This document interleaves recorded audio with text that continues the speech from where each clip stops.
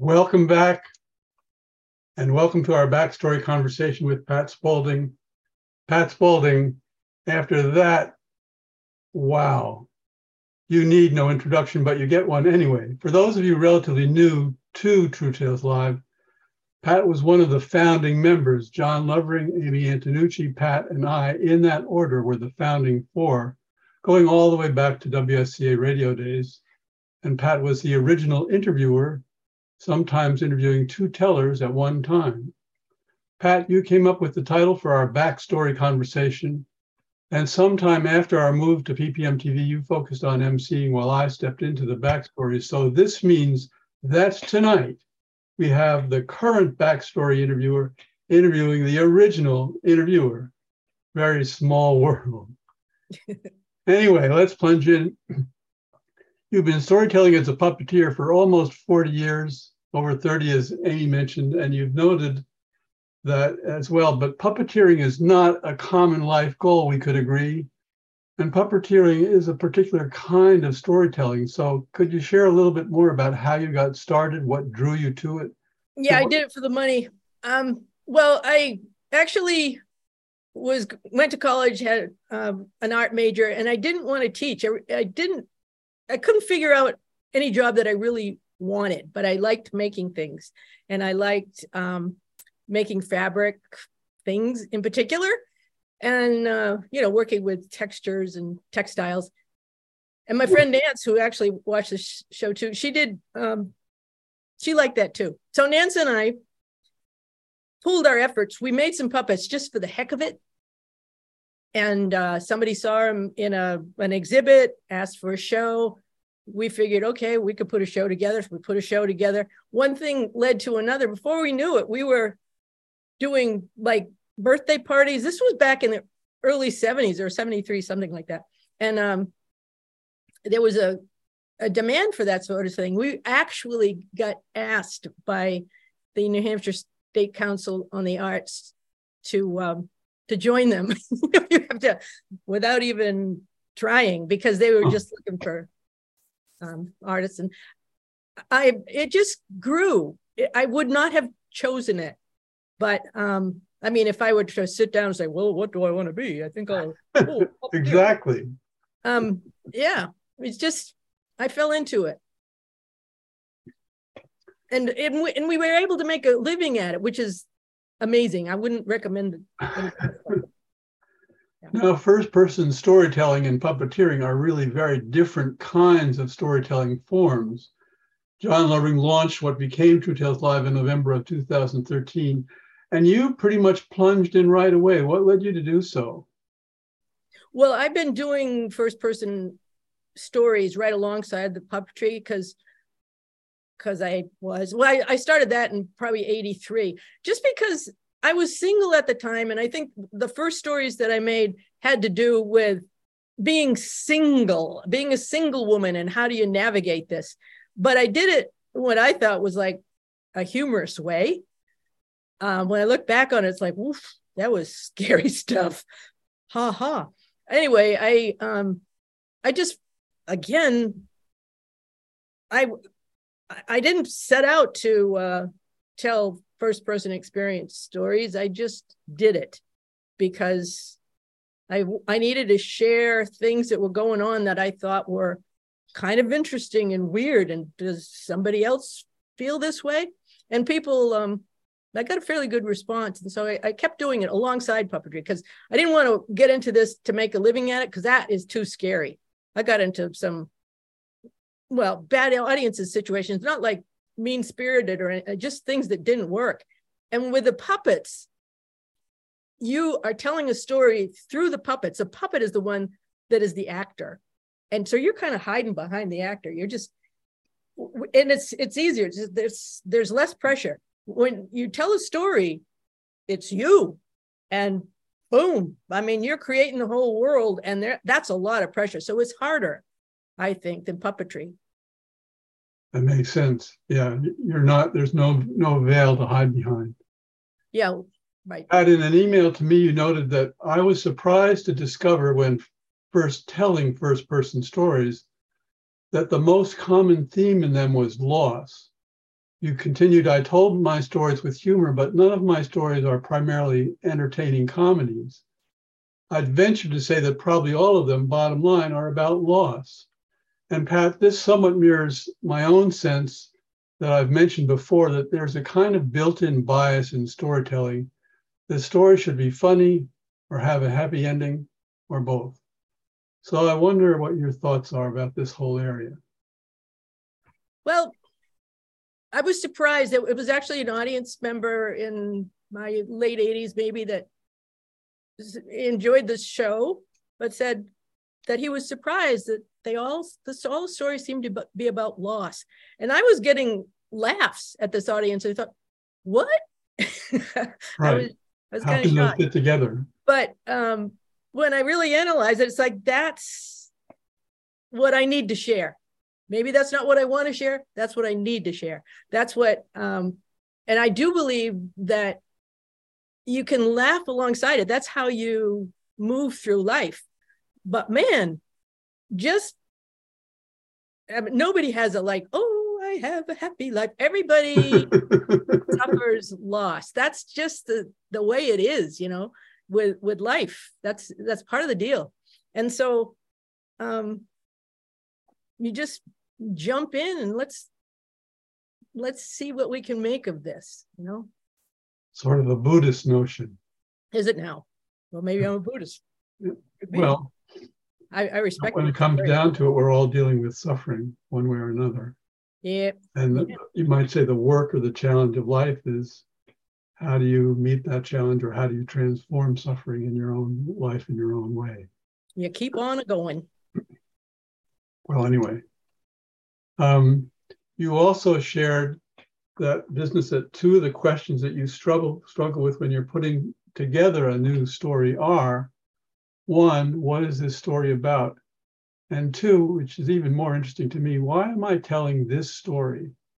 So reflect, if you would, on how important actually are those questions to you, and how do you resolve them? Or maybe a better way for me to put it is, for you, Pat, what are the key ingredients in resolving those questions? Not expecting to resolve them. I think that's probably the best answer. I mean, I do believe that they're worthy questions. It's worth thinking about. And when I've done a few shows like this, actually, this presentation felt to me like a mini show. Absolutely. All those stories are related. And when I've put shows together, I've had a wonderful coach and dramaturge. I worked with Liz Corbeck and Emerson, and she would ask me that, and she is a Buddhist. So we'd stop rehearsals, because I'd be like just on, and she would say, so what is this story about? It's like, well, it's about, and bottom line, what is it about? That's what happened. It's hard to answer that, but you have to think about it. And why you're telling it? What are you giving to the audience in telling this story? What are you sharing? And it's good to know that, or have a bit of an idea, but I can never really define it. In fact, with this particular series of stories, I intended to talk about the whole process of downsizing and getting rid of stuff, but it very quickly moved to letting go. And that's the gist of problems with downsizing. You've got to face letting go. And what are you letting go of? What do these objects represent? There's plenty of, books will tell you about that, but it's true. That's what you're looking at. Well, and I think those of us who are of a certain age, I'm a few years older than you are, letting go is sort of the natural, challenge point, you might say. Oh yeah, we're all in it now. A lot of old people getting rid of stuff that the kids don't want. Uh-huh. Well, good.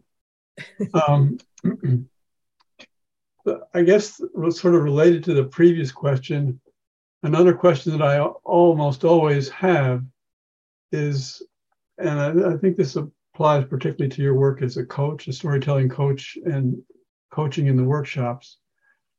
What kind of advice would you give a new or aspiring storyteller, or even someone who's been telling stories for a while but could use some more coaching? As you kind of reflect on that, what advice would you give? Yeah. Well, other than don't do it unless you absolutely have to. Why do you say that?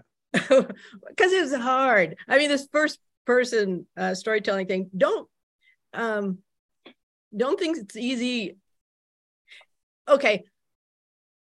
Don't go into a story unless you want to dig deep, and unless you're prepared that this should be hard. Don't think it's going to be easy. It's not. One of the things that I've always kind of not known how to advise about is when people tell first person stories, you're supposed to just tell them orally. And there's a big idea, and I kind of believe too, that, learning and telling a story orally and just giving to the audience without the written word, that's, the way you ought to do it. But I can't. I'm a writer, and I write to tell. So when I write a story, I am talking out loud, and I am changing the words based on what feels good to my mouth. And I do think that you should not memorize a story, but that's a hard thing, to work with, to write it down and edit it and try to figure out what you want to say, what you don't want to say, and then not memorize it. It's but it's a finesse thing, and I don't even know how to describe it. It's sort of like you kind of have to work with it, figure it out, and big thing, bounce it off others. Tell the stories to somebody else before you try to perform it. That's huge. Do that. I think, at least to some extent, you and I share the same philosophy. Someone said to me years ago, which I found a little surprising, David, you write and talk the exact same way. And I thought, I didn't really know what that meant. What do you mean I talk the way I write, or I write the way I talk? Well, it turns out that when I write, a sentence isn't a sentence unless it can be delivered on a single breath. It's sort of the same idea. So I think, to me, writing is the basis of storytelling. But the call of storytelling, as you're saying, is a call to authenticity. And well, you can be an authentic writer for sure, but I've found that my stories have never stayed on the page easily. I don't write for the page. Right. And they're written to tell. I would like them to land on the page and stay there, but they don't. Because I can't publish anything unless it stays on the page. Well, friends, this brings us to the end of our conversation with Pat. Pat, thank you so much for all of your stories. What a remarkable evening you shared with all of us. Please consider this a verbal hug from me and from all of us at True Tales Live. It's all so good. Yeah. And this brings us to the end of our program. Just a couple of brief reminders along with lines of what Amy mentioned. Our next event is next week. Our workshop is Tuesday, March 7th, 7 to 8:30. If you have a story you want to try it out at our workshop. Pat Spalding will be there. Work is a great place to start. Sign up on our website. Learn more about us at truetaleslivenh.org. And while you're there, sign up for our newsletter, True Tales Times. Our next show, as Amy mentioned, Tuesday, March 28th, on the theme of social change, our annual social activism and social justice show. Please plan to log on. And mark your calendar. True Tales Live will be live on stage at Portsmouth Senior Center Friday, June 30th at 6:30 p.m. Plan to join in. Updates and information will be posted online on our website and in our newsletter. And tonight's show will be posted on PPM TV's YouTube channel, thanks to our editor and producer, John Lovering.